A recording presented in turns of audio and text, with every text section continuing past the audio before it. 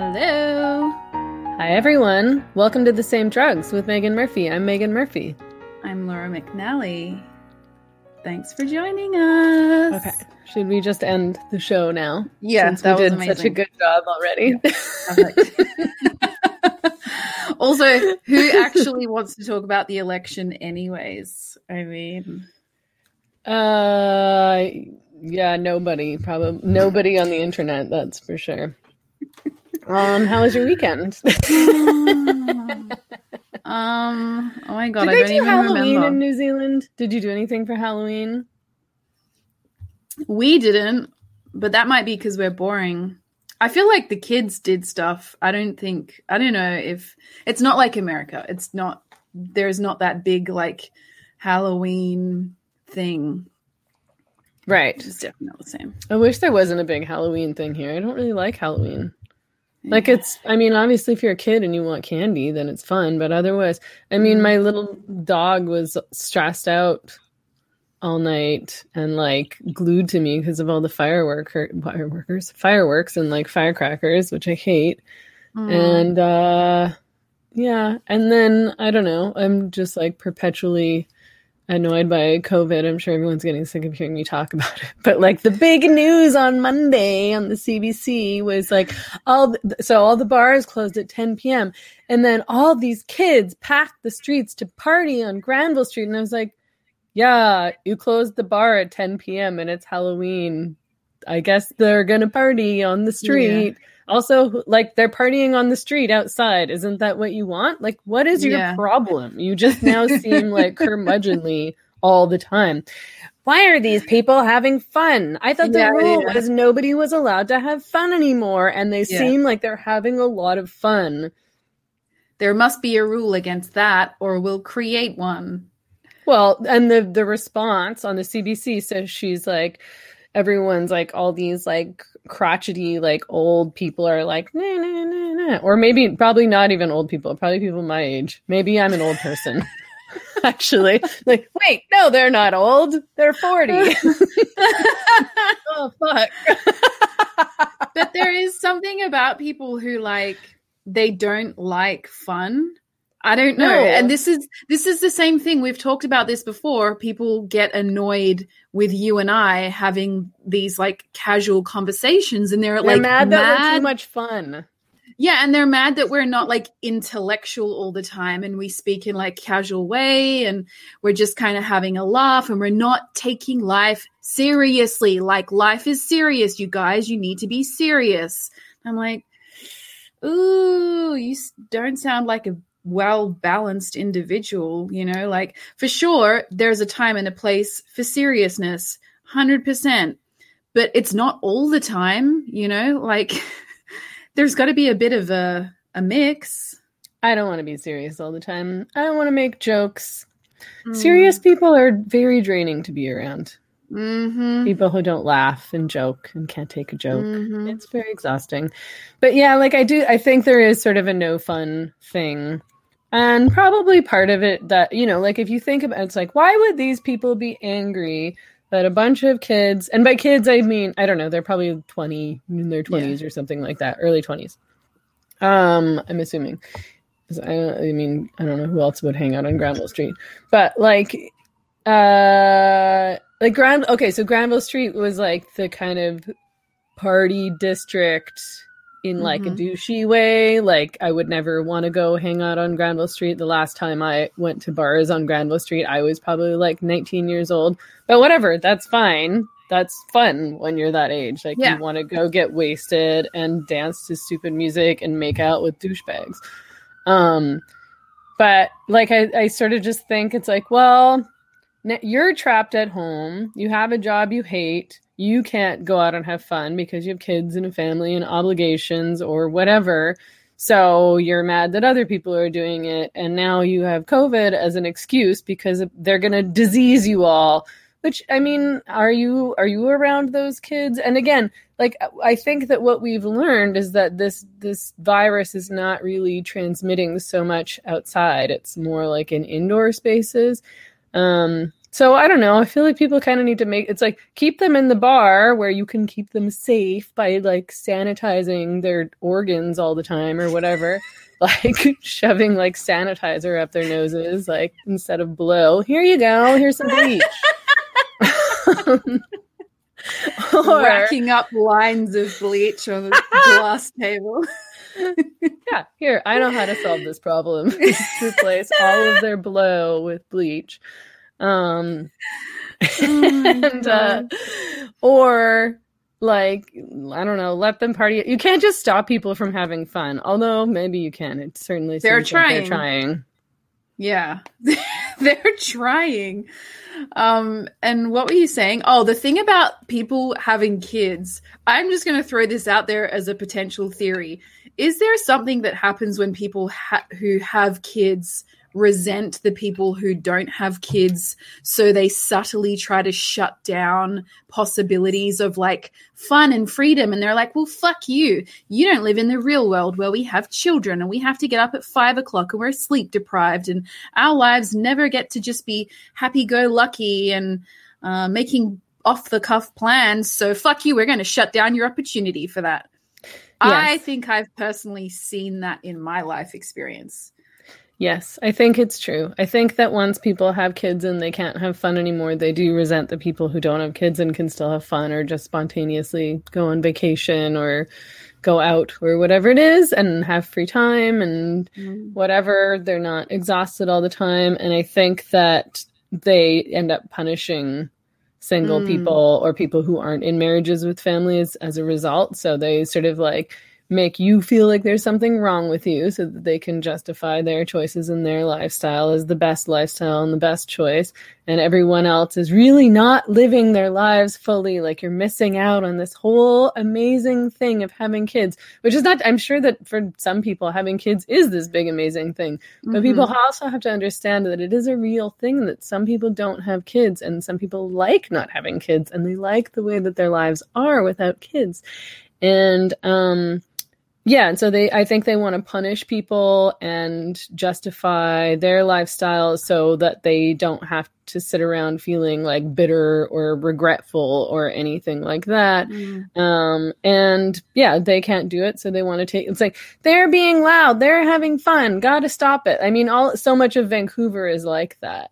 These, nosy parkers and all the bars have to close early because now there's all these yuppies who live here with kids and they've taken over all the good parts of the city and they live near the bars, but they don't want the bars to be fun. They want everyone to like sit quietly at their table and then leave before midnight. Quietly. And don't make noise as you leave the establishment, please.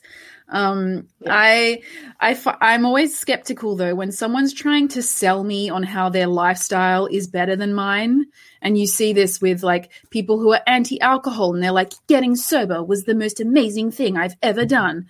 Or people who have kids and they're like, having kids, you don't know what life is until you've had kids. Or like vegans or whatever it is. And I'm like, if you really loved your lifestyle so much, I don't think you'd be trying to sell it to me. You know, like when I'm loving my life and doing really well, I don't feel the need to like preach about it or try and push it onto others. If I'm trying to push something onto someone else, it's usually because there's something going on that I'm not comfortable with. So I've got to like try and expel it and try and like externalize it and try and get people talking about it. So I'm very skeptical when someone's trying to push me. And it's often that thing, I think I've noticed these things go hand in hand, like the not drinking, the not partying, like growing up, like be more mature, grow up, take more responsibility, live in the real world, have kids, settle down. I'm like, I don't know. If it was so great, I don't know why you need to sell it to me. I think everyone would just do it if it was so great. Well, and I don't go around telling parents that my life is better than their life. Like, I'm not like, I do like my life, or I did pre-COVID. BC as my last interview guest called it, before COVID. But I really liked my life before that, aside from the stress of being threatened with murder. Uh, and like, but at the same time, it's not like I'm like, you don't know what it's like. It's really great not having kids. Like I get to go to bed when I want to, and I can do what I want, and I get lots of sleep, and you know, like I can go out and I can maintain my relationships, and I can have quiet in my house, and I can write, and like, go on vacation if I want to, or take off whenever I feel like it. You're allowed to say that though. What? People that have kids, are you allowed to list all the reasons you love not having them? No, I don't think you are allowed. I think then that those people wouldn't be your friends anymore. And I mean the alcohol, whatever. I know people who've gotten sober and their lives are better as a result. Like I get that for some people alcohol really was kind of destroying their lives, so I respect that. But I do think that there is the flip side of that, which is where people get into an extreme thing where they sort of see everything through their lens and their experience of alcoholism or their experience of drinking culture or whatever it is, and sort of fail to understand that, you know, there isn't always so much to analyze about it. Like people who love to drink or go out and party are not necessarily, you know, trying to hide their problems, or you know, they're not necessarily like depressed or full of self-hatred or anything like that. I mean, people just kind of like to have fun and let loose, and it's not necessarily so complicated. Like, because I sometimes feel like I'm like, well, how do I explain why I love to go out drinking and like love to party? Like, there's not really a reason, you know, like I just do.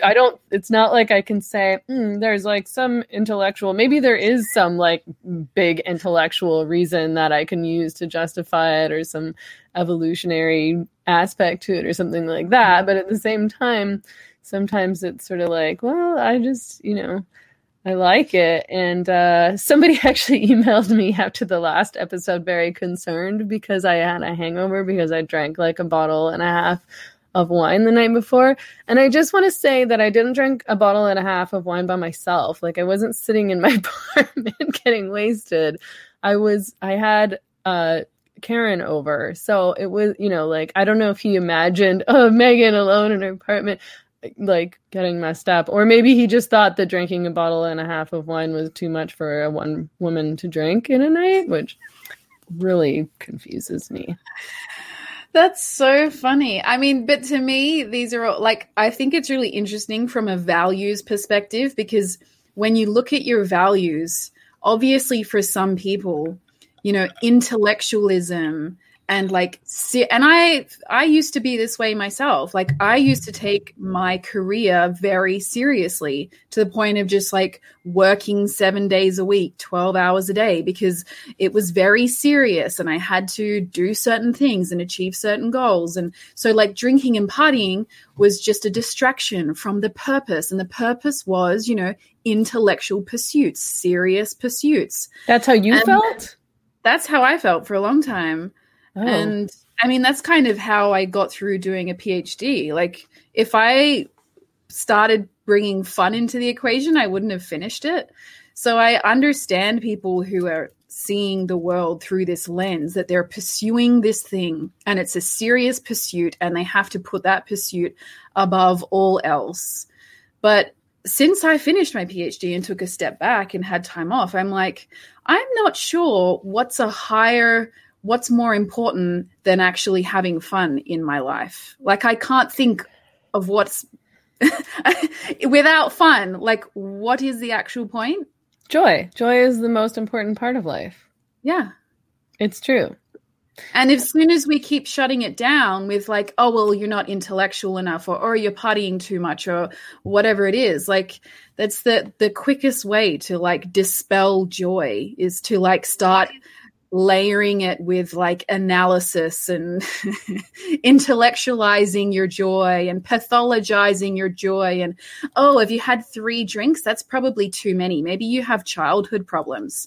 Like the fastest way to kill your joy is to not just like let it spontaneously happen, because that's what joy is. It just organically happens.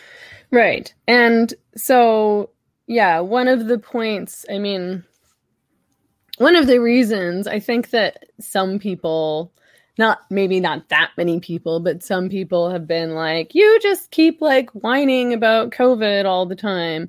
But I mean, part of that is because I like am seeing the long-term impacts. And I'm talking about my fears in the long term, which I think are valid fears. And, you know, when I was talking to Mark Crispin Miller about this, who was the last interview that I did, and he sort of said the same thing, you know, not trying to be, it's not that he doesn't think that COVID is serious. I think he lost a friend or maybe two friends from it. But, you know,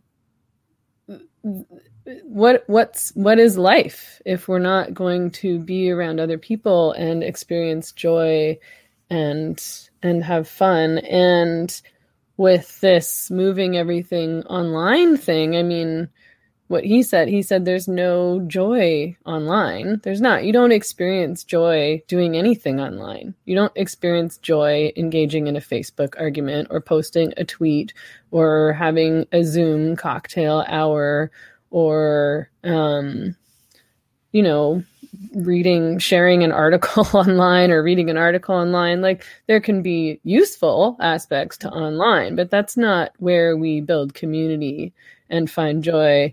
And build movements too. I mean, people who are so pro lockdown and pro moving everything online don't seem to realize that what we're sacrificing is protest and movement building and actual activism, not online activism. That's not real activism. Sorry, it's not.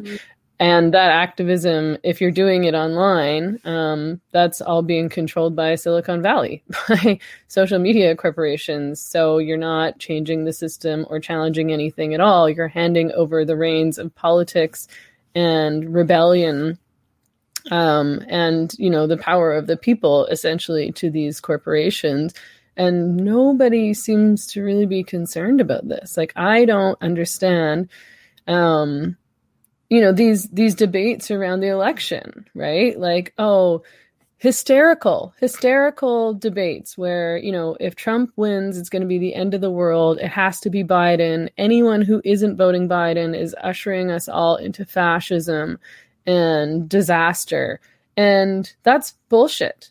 Like, the Democrats are just as dangerous as Trump is, perhaps in slightly different ways, but there's the Democrats are not our saviors. You know, the Democrats are handing over power to big tech. And we're like, if we think that life is going to be great when everything that we do and think and say and all of the, you know, news that we read, our free speech, our socializing, our dating, our politics is happening online on Twitter and Facebook. And they get to dictate who says what, and they track every single thing that we do. You know, this is your bright future. Thank God Trump's not here. Now we're free to engage on Facebook. You know, Biden in the, you know, I really was done with, I mean, I hate the Democrats, but I still thought, you know, well, if I lived in the States, I would have to vote Democrat. And then, when I started thinking more about the Democrats' relationship to big tech and their position on COVID and the lockdowns, never mind their position on women's sex-based rights. I mean, people are acting like the Democrats are the feminist progressive choice, and what a fucking joke. I mean, people are just buying what's being sold to them in the liberal media that's pumped out on Twitter. Twitter, which is censoring conservatives and censoring, you know, political opinions and perspectives and news that doesn't support their preferred political narrative. And I'm so shocked at how many people who consider themselves to be leftists and feminists have no real analysis and aren't seeing the big picture at all. Like, oh, the Democrats win. Great. So what? What's the big, great thing that's going to change if the Democrats win? What are you being saying? You're going down this path to a virtual world where you have no real free choice. But good for you. You fucking bullied on everybody on the internet and told them that they're stupid for voting for Trump. And to be fair, I don't think that Trump is the savior either. I hate the guy. Mm-hmm. But like the Democrats are not this like beacon of hope. Isn't it quite interesting how a lot of the hyperbole around Trump focuses on racism? And yet when you're looking at the stats of who voted for Trump, there's actually been an uptick in the votes, in the support for Trump between 2016 and 2020. He's had more support from Black men, Black women, as well as Hispanic voters, and then like other categories. So the people every single group, every Black, group Hispanic, except Asian, men, women, LGBT, except for white men. That's the only group he did worse with. Isn't that crazy? And so if all of the rhetoric around why we should hate Trump is focused on racism, isn't that so interesting how the stats are kind of showing an opposite trend? Well, and isn't it interesting that the Democrats and the liberals and the progressives are still in complete denial about what's going on? Like, still, it's never the Democrats' fault. It's never the liberal media's fault. You know, of all of these efforts to bully and censor and silence and shame anyone who supported Trump or just anybody who didn't support the Democrats and all these like woke narratives and woke politics, critical race theory, trans women or women, so on and so forth. Those people are all bad and evil, and they did everything in their power to shut these people down and shame them. And still, that, you know, like millions and millions and millions and millions of people voted for Trump, and still they refuse to admit that they're doing anything wrong. They just say, oh, well, half of the population of the U.S. is evil. Half of the population of the U.S. is racist. Half of the population of the U.S. likes Nazis. Mm-hmm. Really? And like Chelsea Handler's response to 50 Cent, which I think is a kind of example of what a lot of progressives do when they respond to Black people or other groups who wanted to vote for Trump, is like, oh, well, you've internalized racism and you need to wake up. Like, right. You should know that you're Black, and as a Black person, you should know that you have to vote for this candidate. Right. Yeah, I think I put a link in our notes to this video from the Young Turks. And the woman was saying that the reason that so many Black people voted for Trump was because they hate themselves and they want to be white. Like, that's your analysis? People of color are supporting Trump because they hate themselves and want to be white. They're so condescending. The progressives have become so sexist and so racist and so condescending. The amount of women online, feminists on the internet, people, you know, liberals who would consider themselves feminists, who explicitly said that women who voted for Trump were just doing what their husbands wanted them to do. They're just doing, there's patriarchal women, and these patriarchal women just love men so much and have no minds of their own, and they're just going to do whatever their husbands tell them to. And so their husbands are telling them to vote for, you know what? Your husband doesn't know who you vote for. That's private. So you could actually go vote for whoever you want and tell him you voted for Trump if he's actually abusive and trying to control who you vote for. But what a completely sexist thing to say, that any woman who votes for Trump can't possibly be making a rational, thought out choice of her own. And the other thing that they were saying was essentially that women were making an emotional choice. So women who vote for Trump were just voting for Trump out of anger. Like, it's a fuck you vote. Like, they're so angry. And you know how women are when they're angry, they're really irrational. So I'm going to go vote for Trump. Screw you.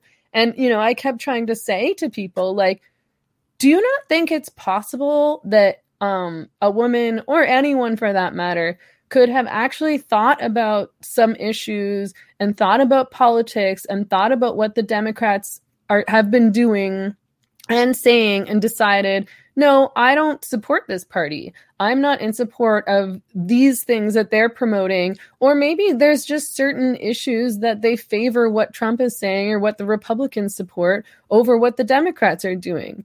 Like, you cannot write people off as so stupid. And certainly, like, if you're going to call yourself a feminist, you don't go around saying that women are too emotional and irrational and stupid and being blindly controlled by their husbands. And they're just so swayed by these men that they'll do whatever they tell them to. Like, you turn in your fucking feminist card. But this is the same thing with the anti-racist movement that tells black people, like Chelsea Handler did, you're a black dude, so you better get your shit together and vote for Biden. Like, do you not see you're doing the exact thing that you claim to be against? Like, you are the thing. You are the problem now. You're the thing that you're saying you're against. You're doing it. It's not like someone else out there. It's actually you right now. Right. Yeah, I mean, I don't think it's any exaggeration to say that the woke movement, as Bill Burr called it, is actually very racist and sexist. And yet these are the people who are going around calling everyone who doesn't support their aims and their mantras racist and misogynist. I think that, yeah, there was an article in the Times today, and they're just, they refuse to see the truth. They refuse to, I truly don't understand the denial, that progressives are choosing to engage in general, but I mean, specifically with regards to this election, it was Charles M. Blow wrote an article for the Times saying exit polls point to the power of white patriarchy, knowing that the only group Trump lost was white male voters. And he gained votes since 2016 in every other group. And the headline is like, the power of the white patriarchy. Like, they're so attached to their narratives. Like, it's misogyny, it's racism, it's sexism. That's what's going on. It can't be that the Democrats are failing to reach people or that people aren't interested in woke politics. I mean, a lot of people pointed out online, this sort of proves that woke politics and, bashing people over the head with this, like, you're a cis white man, like, you're terrible, you're a white lady, you're awful, you're a Karen, you're all racist, like, isn't working. How's that working out? Yeah. Well, it's not, but we're going to do it for another 4 years anyway. One of the things I find most shocking is that I thought it became quite apparent in 2016 when Trump won that the approach that progressives were taking, this thing you're saying, the condescending and the always analyzing and the beating people with your ideological stick, it failed. And part of the reason we know it failed is because there was this turnout for Trump, and it was like, okay, let's regather and reconsider how we approach progressive ideology. And yet here we are 4 years later with just more of the same shit. Like, literally the same shit that they said in 2016 is being like rolled back out, and everyone feigns shock and horror, and people are voting for Trump, and it must be racism. They're all racist. Everyone in the whole world is racist. That's the only way to explain it. It's white supremacy. And we're just going to have to yell at people on social media about this more to change their minds. Yeah, I think it's going to work this time, right? Yeah, the narrative is exactly the same. Last night I saw someone, I mean, lots of people tweeted this, but one woman, a writer for The Atlantic, tweeted, if Trump wins re-election, it's on white people, no one else. It's like, that's literally not true. Yeah. Like, how can you, this is what you've been saying for 4 years. Actually, they've been blaming white women for 4 years because white women are the targets now. White women are the worst. They're to blame for everything. Sean King tweeted something ridiculous about it all being white women's fault too. It appears more white women voted for Trump in 2020 than in 2016. So it's like, that means Trump is white women's fault. Like, so he left out all the other groups who also were coming out to vote for Trump in droves. But like, so when Trump won in 2016, I was totally floored. Like, I totally thought that Hillary was going to win. And I was shocked. Like, I did not believe it. I cried all day the next day. I was really upset. And it took me a while to, like, I didn't understand. It was like, how could people vote for Trump? I don't get it. Like, he's such a terrible person. He's so stupid. He's such a liar. Like, he's clearly not fit to be president. He's such a child. He's all ego. He's a narcissist. On and on and on. And finally, I was like, okay, it's on me to figure this out. Like, he won. I want to know why he won. Actually, why he won. Really, why he won. Not just my narrative of it's misogyny, because that's what I said at first. I was like, this is sexism. This is misogyny. And that turned out, I mean, I think that Hillary was subject to a lot of misogyny and sexism, to be honest, but that's absolutely not the whole story of why he won. And clearly it's not the whole story, because now he's up against Biden and, he's their neck and neck, right? And so to me, because I sort of like woke up from that and looked into it and was like, oh, this actually totally makes sense. I completely understand why people are voting for Trump. It doesn't matter if I like him or not. And it is rational. It's not a bunch of crazy racists. Like, maybe some of them are crazy racists, but I don't think that for the most part is what's happening, where a bunch of people are just racists and heading out to the polls because they want to like send Black people back into slavery or something like that. What are the things that you really had to like get clear on in order to have some understanding of why people would vote for Trump? Like, what are the main kind of points that you hadn't realized people were appealed by? It was the fact of people were viewing the Democrats as elitist and as ignoring them. There were all these poor whites across America, these poor white men who felt completely discarded and ignored by the Democrats. And the Democrats were appealing to these, academic, elitist, middle class, woke voters.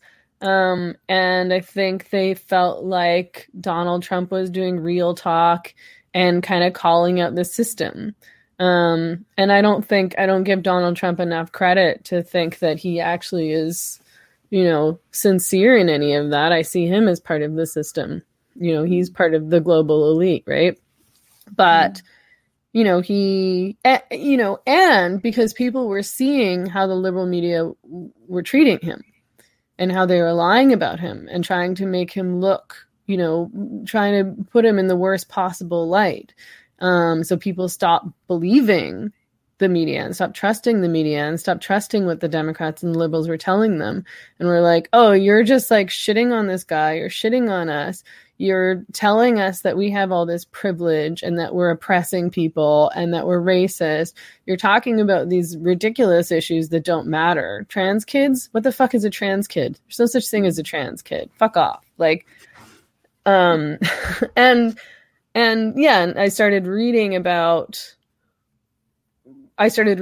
that and realizing that it was actually that the Democrats and the progressives and the liberals have really, I think, really abandoned the working class and really lost touch with what people value and what's important to them. It's not woke mantras. It's not lip service. I'm kind of shocked that you would unpack that at the beginning of Trump being elected, which is 4 years ago. And yet in 2020, we've got to rehash this whole conversation again. And it's like, I can't really wrap my head around this idea, which I seem to see, at least in my sort of like the further left my friends lean, it seems to be that they do this more and more, which is this kind of refusal to engage with reality. So like, my politics and my ideology is so important that I can't possibly look at or discuss or even potentially have some degree of understanding of what's happening in the real world. And I think far left people do this on a number of issues. I don't think it's just Trump. I think Trump is one thing. They will bury their heads in the sand, refuse to discuss, engage, or understand, because as soon as you discuss, engage, or understand one of the taboo topics, you're liable to be cancelled by your friends. So you're not allowed to actually discuss these topics. So Trump is one, but I think they do this like with gender identity. I think they do this with Islam. I think they do this with a whole range of topics where it's like, we don't discuss that.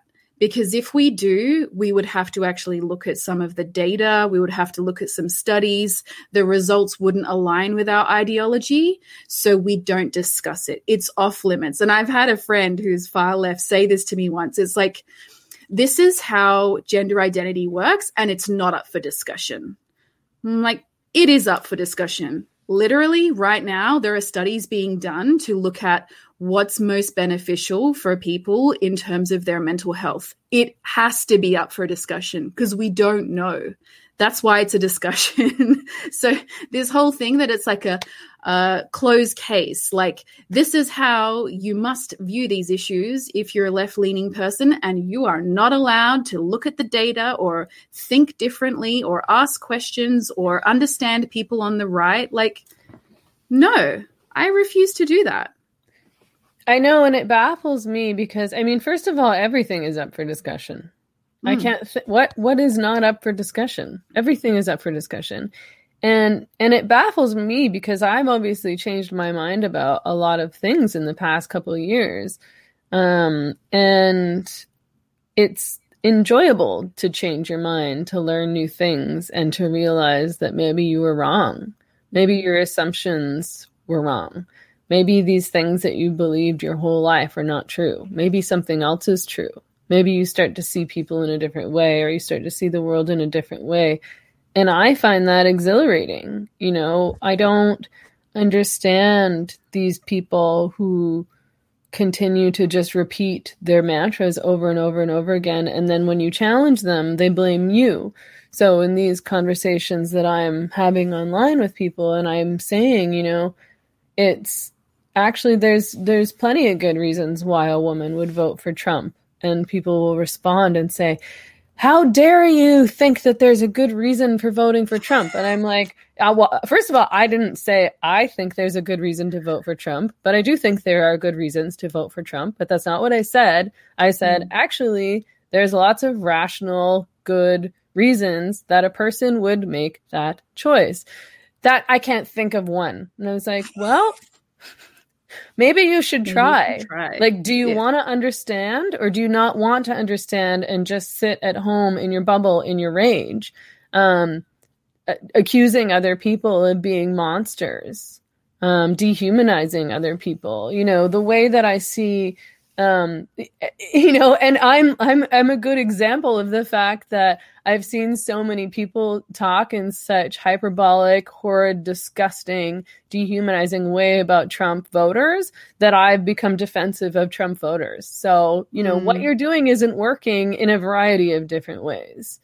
I don't trust that kind of hyperbole anyway. Like, anytime somebody is engaging in hyperbole, I'm just not going to believe you, and I'm going to look into it myself. I mean, I don't know how many other people that works on, like, but like, I just, and I see the hypocrisy in it all, because people, you know, somebody commented to me online. I wrote an article for Feminist Current saying, in response to people who were saying, you can't be a feminist and also vote for Trump. And I was like, actually, you can be a feminist and vote for whoever you want to vote for. Mm-hmm. That's how democracy works. Do we support democracy? Like, we didn't fight for the right to vote because we wanted to be able to control how other women voted. We wanted them to be able to make their own autonomous choices about who to vote for and who they felt best represented their interests. That's how voting works. Isn't it crazy that people have been saying like the left is intolerant and that there's this obvious kind of paradox that the supposedly tolerant side of the political spectrum is completely intolerant of anyone other than themselves. So like, yeah, you're in this position where it's like women having the vote, like suffrage was so important. It's a feminist cause. Oh, but fuck you. If you vote for Trump, you're gone. Like you're fucking out. And the same thing with the anti-racist movement. Like it was so important. Civil rights, we're all for it. We, fuck racism. Oh, but if you're black and you vote for Trump, like get fucked. You're not one of us anymore. So yeah, there's this weird in-group, out-group thing. Well, and I mean the way that a lot of like young liberals and feminists and the woke talk about the vote is actually with disdain. Like that's just a white lady thing. That's just voting is just for privileged white ladies. But they just don't understand the fundamentals. They have no idea what's important in terms of freedom in a society, and they're fighting against it. And yes, in response to that article that I wrote, somebody very angrily commented, you gave Trump trolls a space to vomit their lies, to slander, gaslight, and bully, and empowered all the airheads who were too good to go out and vote. It is incredible that you have the gall to make this about purity or true feminism. Seriously, fuck you.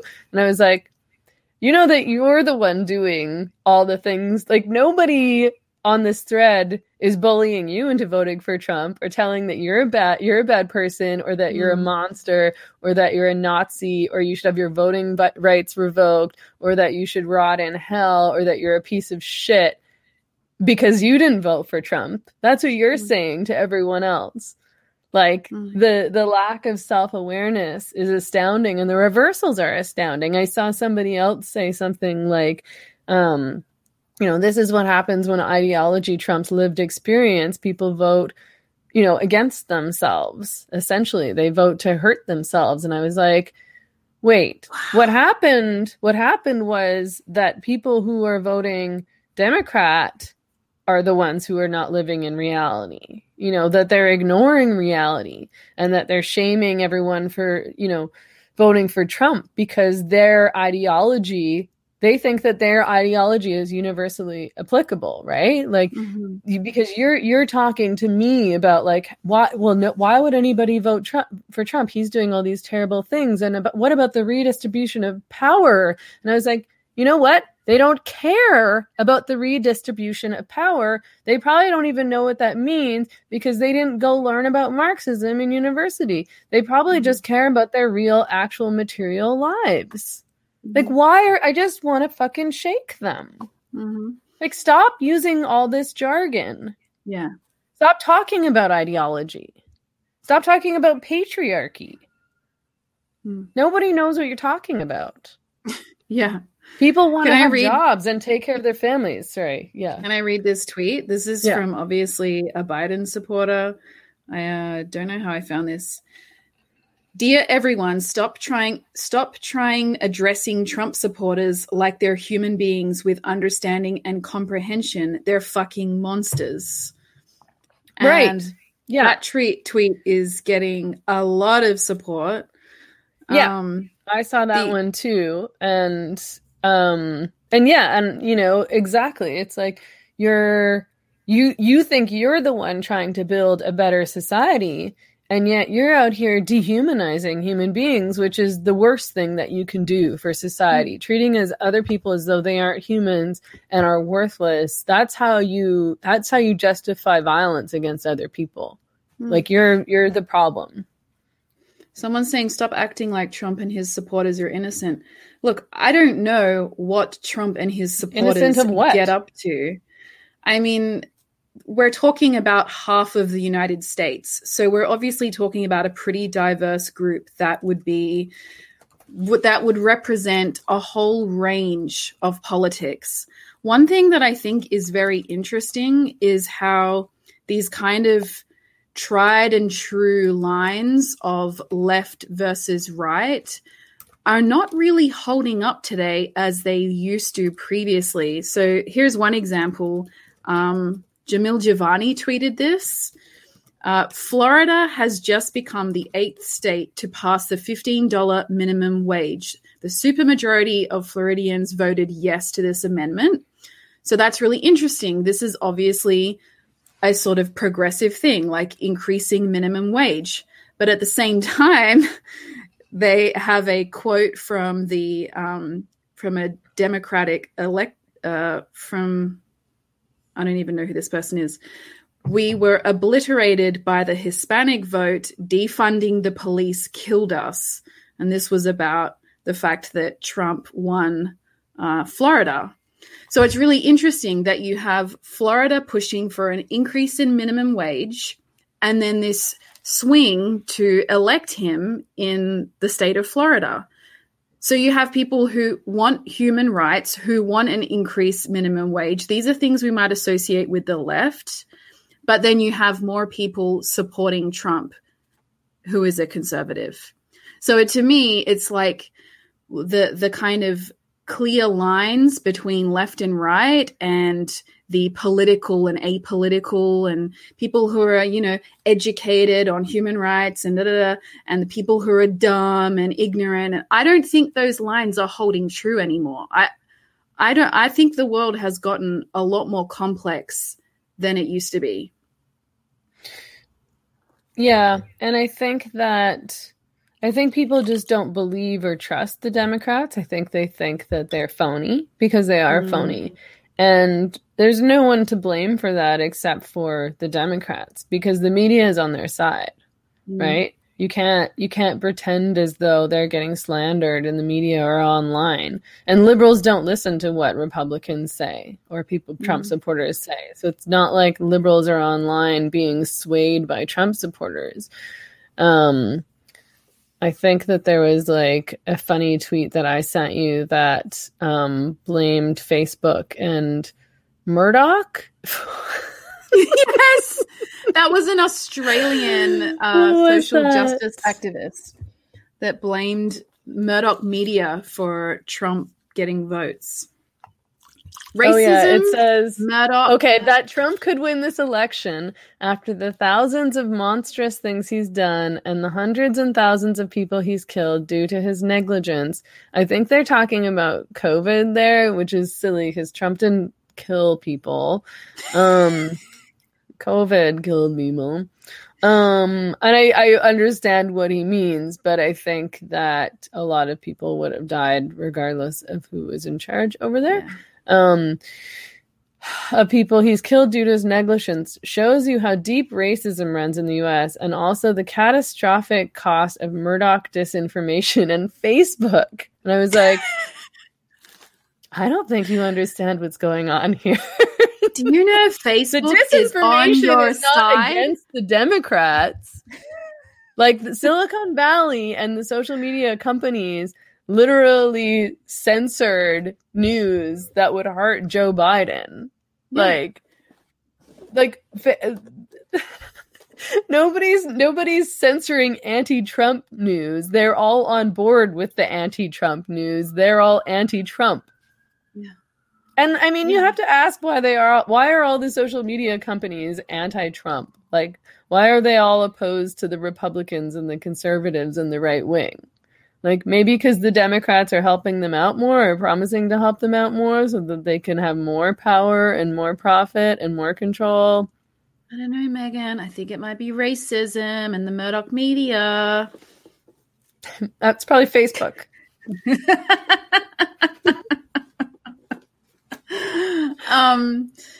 So anyway, what I wanted to say was on this thing about racism. Oh, okay. While we're talking about racism, Chrissy Teigen's tweet. Oh my God. Did you see it? Yes. I wanted to die. She's such an idiot. Why is she? Oh, okay. There's one that I'm thinking of. I don't know if it's the same one as the one that you're thinking of. It made me We're probably all livid. going to die. Yes. Yes, that one. Do you want me to read it? Yes. It's insane what our fears are if we lose compared to their fears if Biden wins. Like, we will prob all die or be handmaids, and they're worried about bathroom safety. Who's we? Who's we? Who are we that we're all going to die? Who's going to die? Isn't this what Chrissy they said in 2016? Teigen, you're not going to die. If Trump wins the election, Chrissy Teigen's not going to die. You're going to get a fucking tax break, Chrissy Teigen, with your husband earning millions and millions of dollars every year. I don't think you're going to die, dude. Why do so many people love her? She's not funny. She's not smart. She's not funny. She's not interesting. But yeah, like I was just livid because it's like, first of all, you're not like, you're a rich celebrity. You're going to be fine. There's no R here. You're not a part of any marginalized community anywhere in the entire world. So shut the fuck up. And then, oh, you're worried about bathroom safety? Just within the same sentence where she says, like, we will prob all die or be handmaids. So apparently you're concerned about women's rights.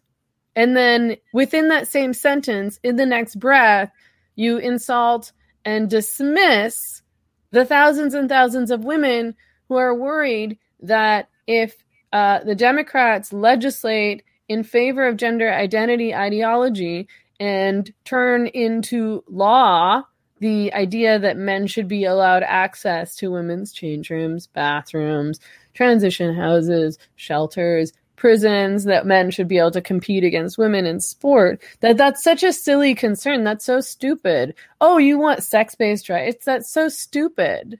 Bathroom safety? Like, you dismiss and insult and mock women who are worried about male predators being in their spaces where they are vulnerable or their daughters are vulnerable, and you want to talk about handmaids? Like, you want to talk about, oh, why don't you think about my fears? Your fear of nothing. You're afraid of nothing. You're wealthy. Our fears, like, fuck your realistic fears, you nobodies. Like, who's going to be impacted by gender identity legislation the most is vulnerable and marginalized women who are in prison. Who is in prison? The most marginalized women in the entire country. Poor women, addicted women, abused women, women of color. Who's in a transition house? Who's in a shelter? People who have no other options, people who don't have money, marginalized people. And you want to talk about R? Fuck you. She's probably got like a team of security guards watching her house around the clock. But she's going to tweet and tell us all that she could die at any minute because of Trump. Like, this is how hyperbolic the rhetoric is for me around Trump, that I'm like, what are you talking about? You've got this fucking billionaire tweeting from their mansion that they could die at any moment because of Trump. Like, what do you think Trump's gonna walk around shooting celebrities or something? Like, what are you actually talking about? What acid have you taken that made you down with this fucking brain fart of an idea? Somebody else said that to me in some comment on Facebook somewhere. They're gonna start hunting us. It's like, who's gonna start hunting you? What are you talking about?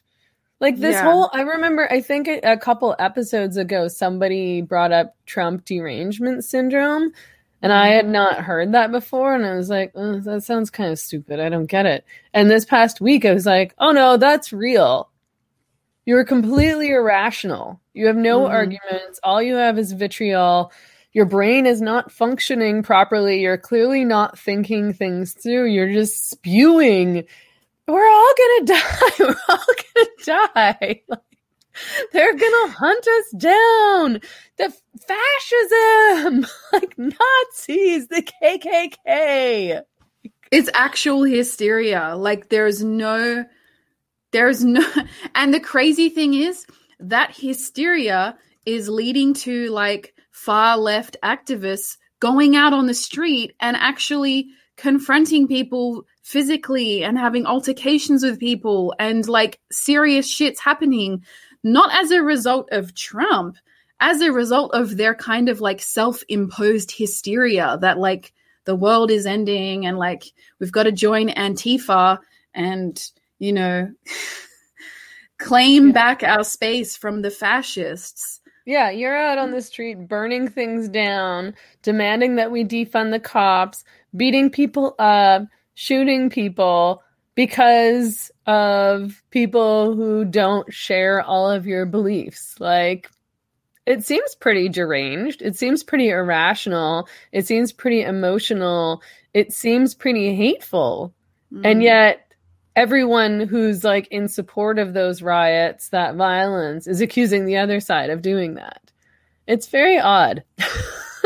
This is almost like, you know, like I know we talk about Trump being narcissistic, and obviously he shows a lot of these characteristics where he does like the reversals.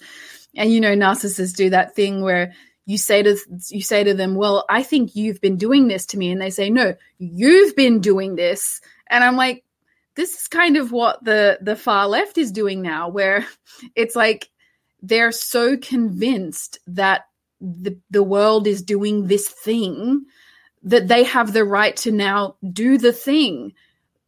But like no one was doing the thing. They just made that up. Yeah. No one's threatening you. Nobody's hunting you. And also, Trump has been in power for 4 years. And he hasn't done all of these horrible things that you claim to be afraid that he's going to do. So I don't understand. Because I am not confident that Donald Trump was confident he would win another term. I think he was probably surprised to have won in the first place, just like the rest of us. Like, if he wanted to do all this shit, I feel like he would have been like, God, I've only got 4 years. Can't do it all. Turn all these women into handmaids, enslave everyone.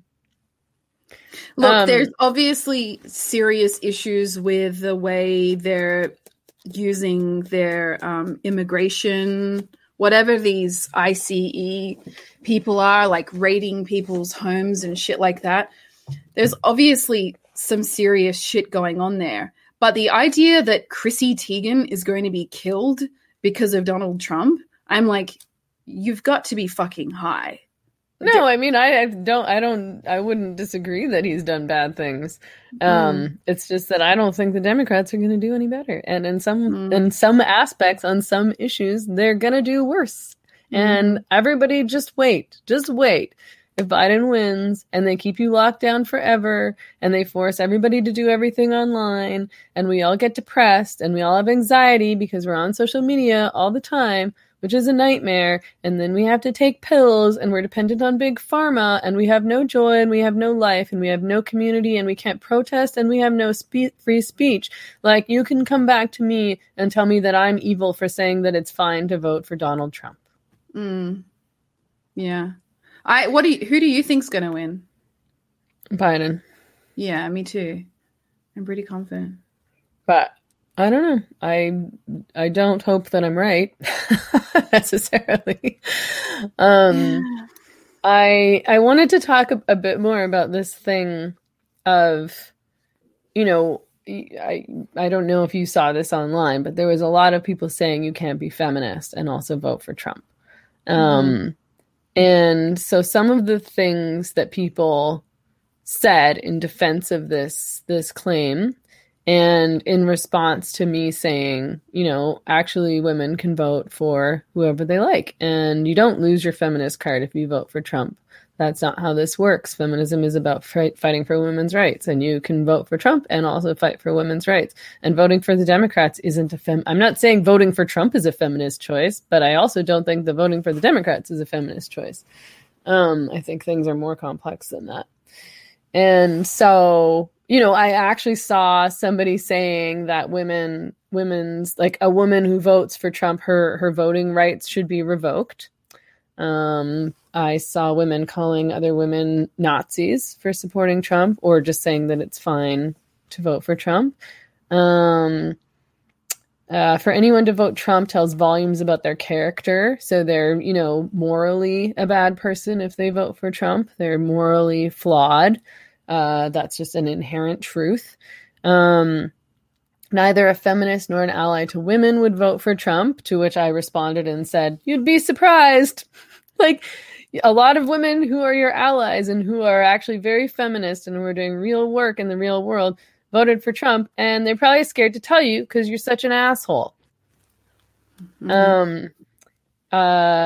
People told me to basically shut up because I'm Canadian and it's not helping. So essentially to say something that doesn't straight just push the narrative, like, you have to vote for Joe Biden, otherwise you're a terrible person, that I should shut up. Like, I bet if I'd, the Canadian excuse wouldn't be used against me. Be like, you're Canadian, don't talk about American politics. If I'd posted and said, anyone who votes for Trump is an feminist and you have to vote for Biden, otherwise you're a fascist.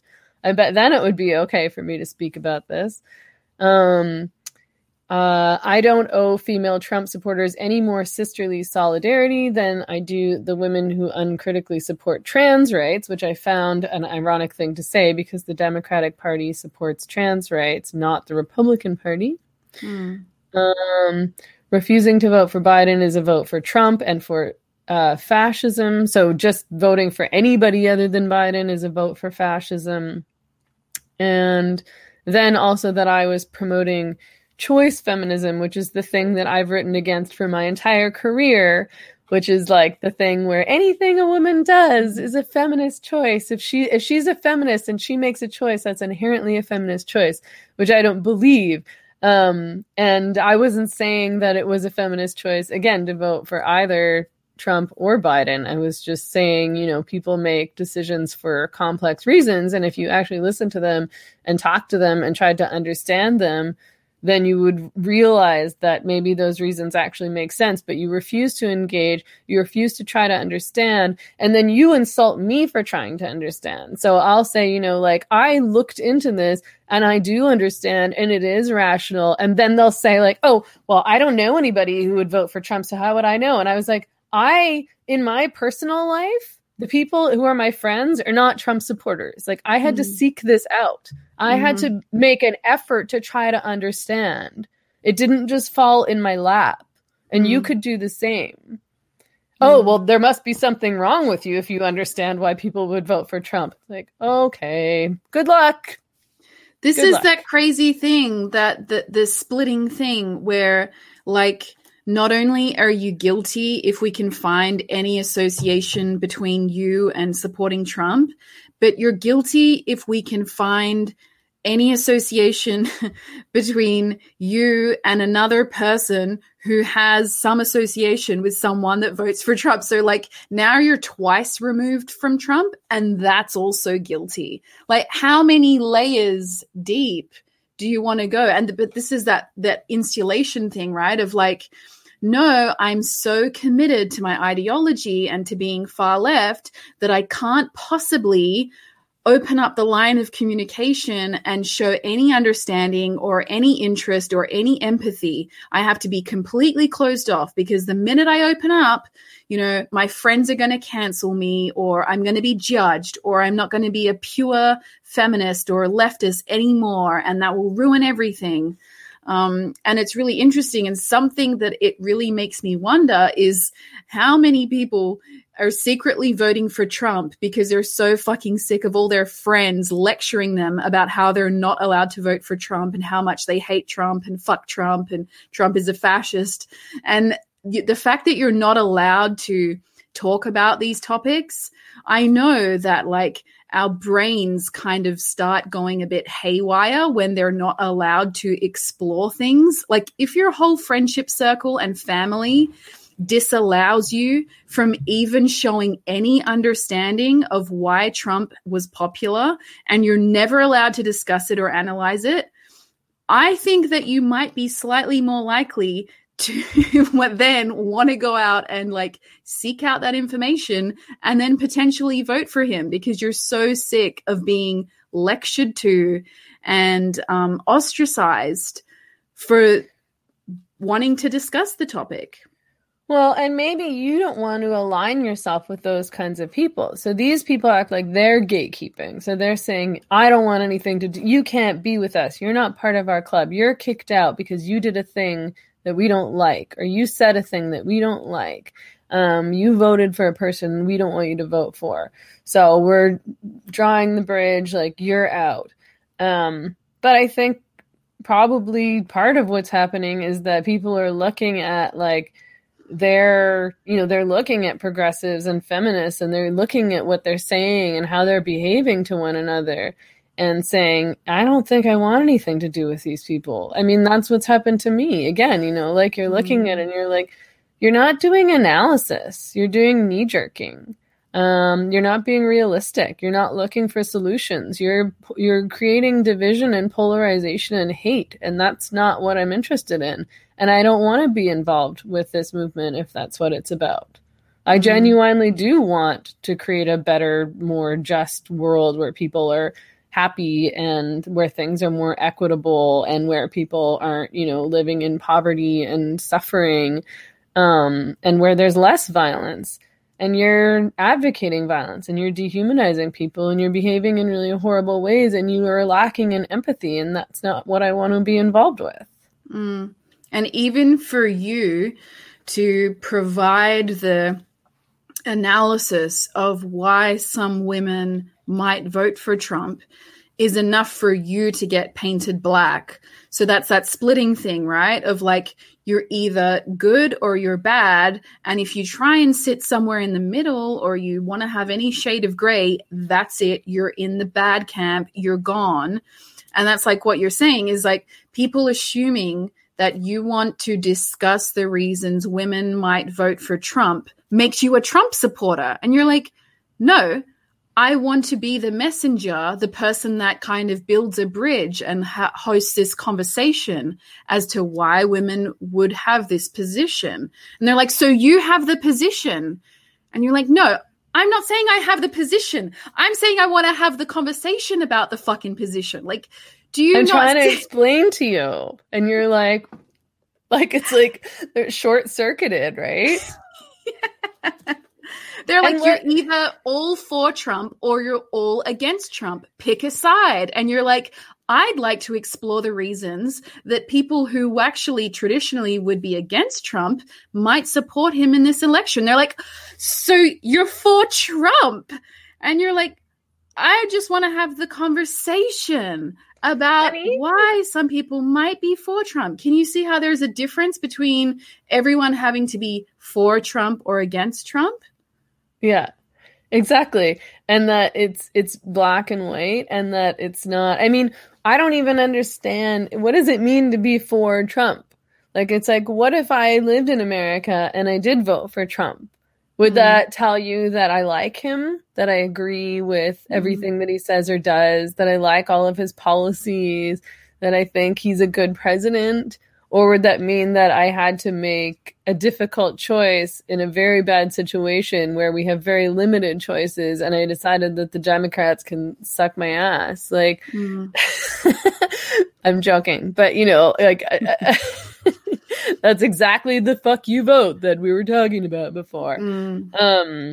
But, I've talked about the very rational reasons why I think that the Democrats are dangerous. And there's lots more. I mean, I'm not that well versed in American politics. So there's lots of issues that are not even on my radar.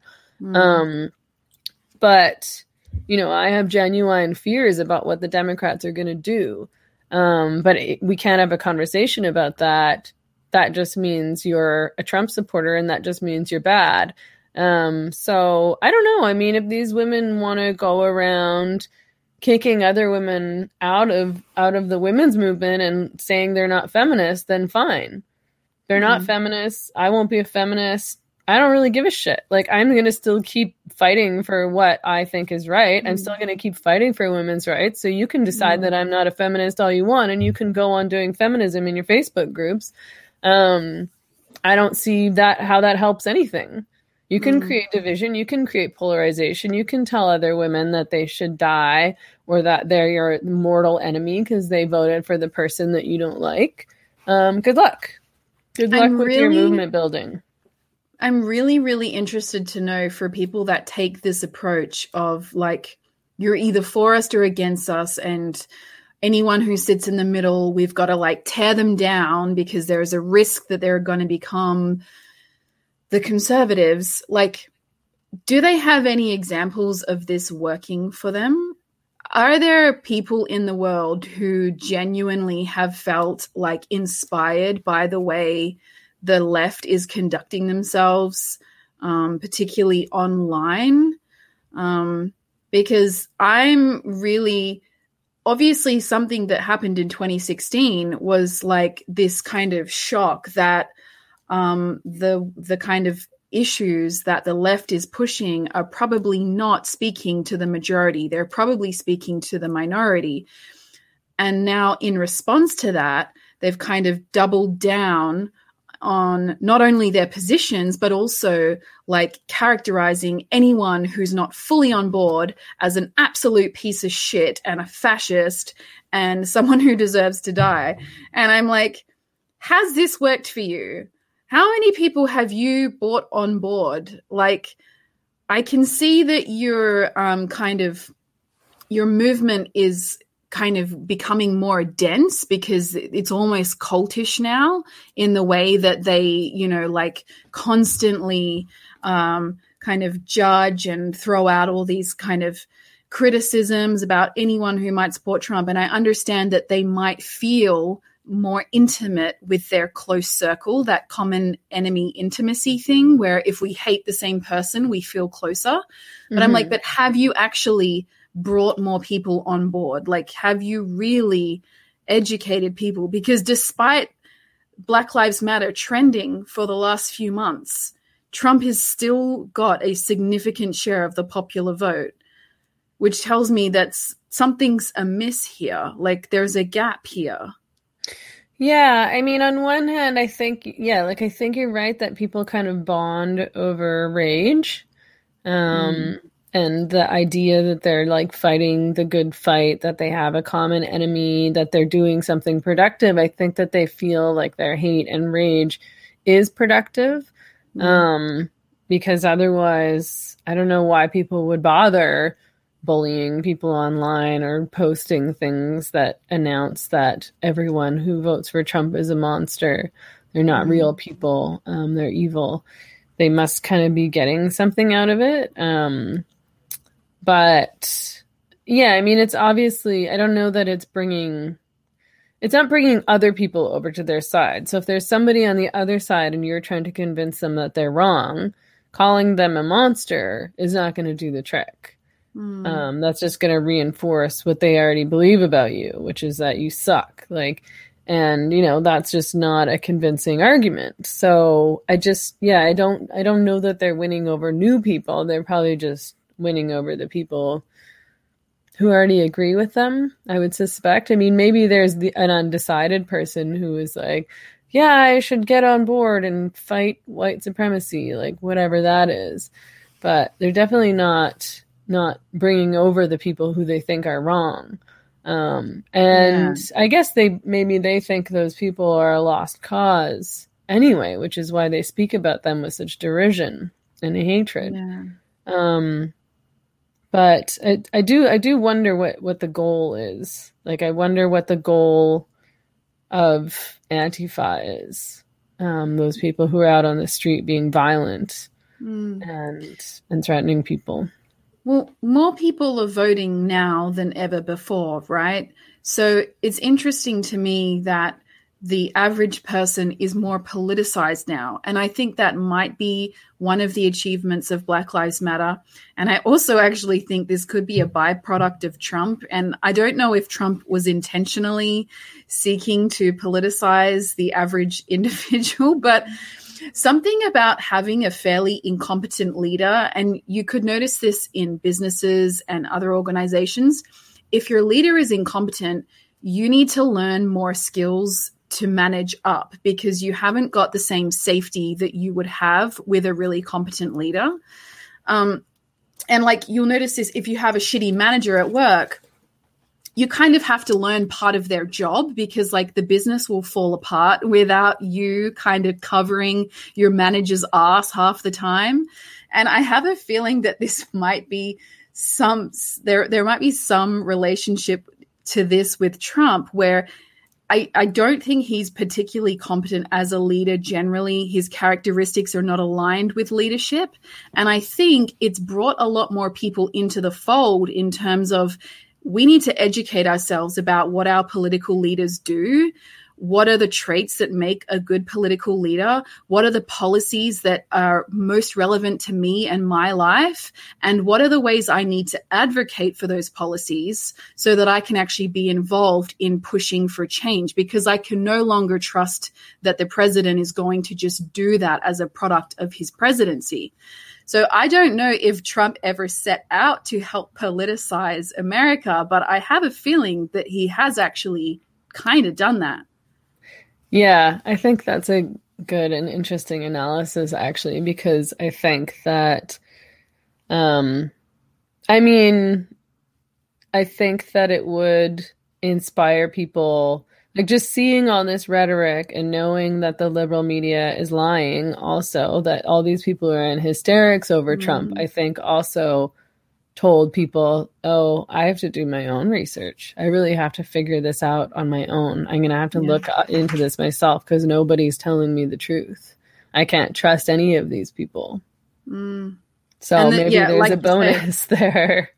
Well, the same goes with the media, because, you've got the kind of conservative media channels that are so, and look, sometimes they actually present really good analysis, but they're so supportive of Trump that they won't discuss anything that's critical. And then you've got the left-leaning media who also sometimes present good analysis, but they're so supportive of the Democrats that they will never publish anything critical of them. So, whichever source you go to, you're not getting the whole picture. You actually need to, if you want to be fully informed, you need to work a lot harder to inform yourself now than you ever had to maybe in the past. Yeah, I think so too. We should log off and go to Patreon only, which is where we're going to, we do more engagement there and more Q&A type stuff on Patreon, because we can't really get too engaged in the live chat on these public live streams. So we can do that on Patreon. Sometimes we share really fun personal stories. I want to talk about online feminism and the negative impact that it's having on feminism. But also bring your questions if there's stuff that you want to hear us talk about. We can try, or, if you want to ask Laura for free psychological advice, if you want some like free therapy, we can help you out with that. And also, please also just sign up for Patreon in general to support my work, because that's your job. It is my job, and I don't really make very much money off YouTube. We don't have ads here. We don't have ads. There's a few, obviously, I let YouTube put a few ads on these things, but a minimal amount. Also, a lot of my videos are demonetized for reasons that are probably obvious to people. Like probably at least half of them are demonetized, if not more than that. Wow. And there's no ads on the podcast, et cetera, et cetera. So even if you don't like me, surely you can understand that I need to get a haircut. So my hair is getting really long. Please help me out. Only $5. All right. This is The Same Drugs. Thanks for tuning in. I'm Megan Murphy. I'm Laura McNally. We'll see you next week. See you next week, everybody. Bye. Thanks, everyone. Bye.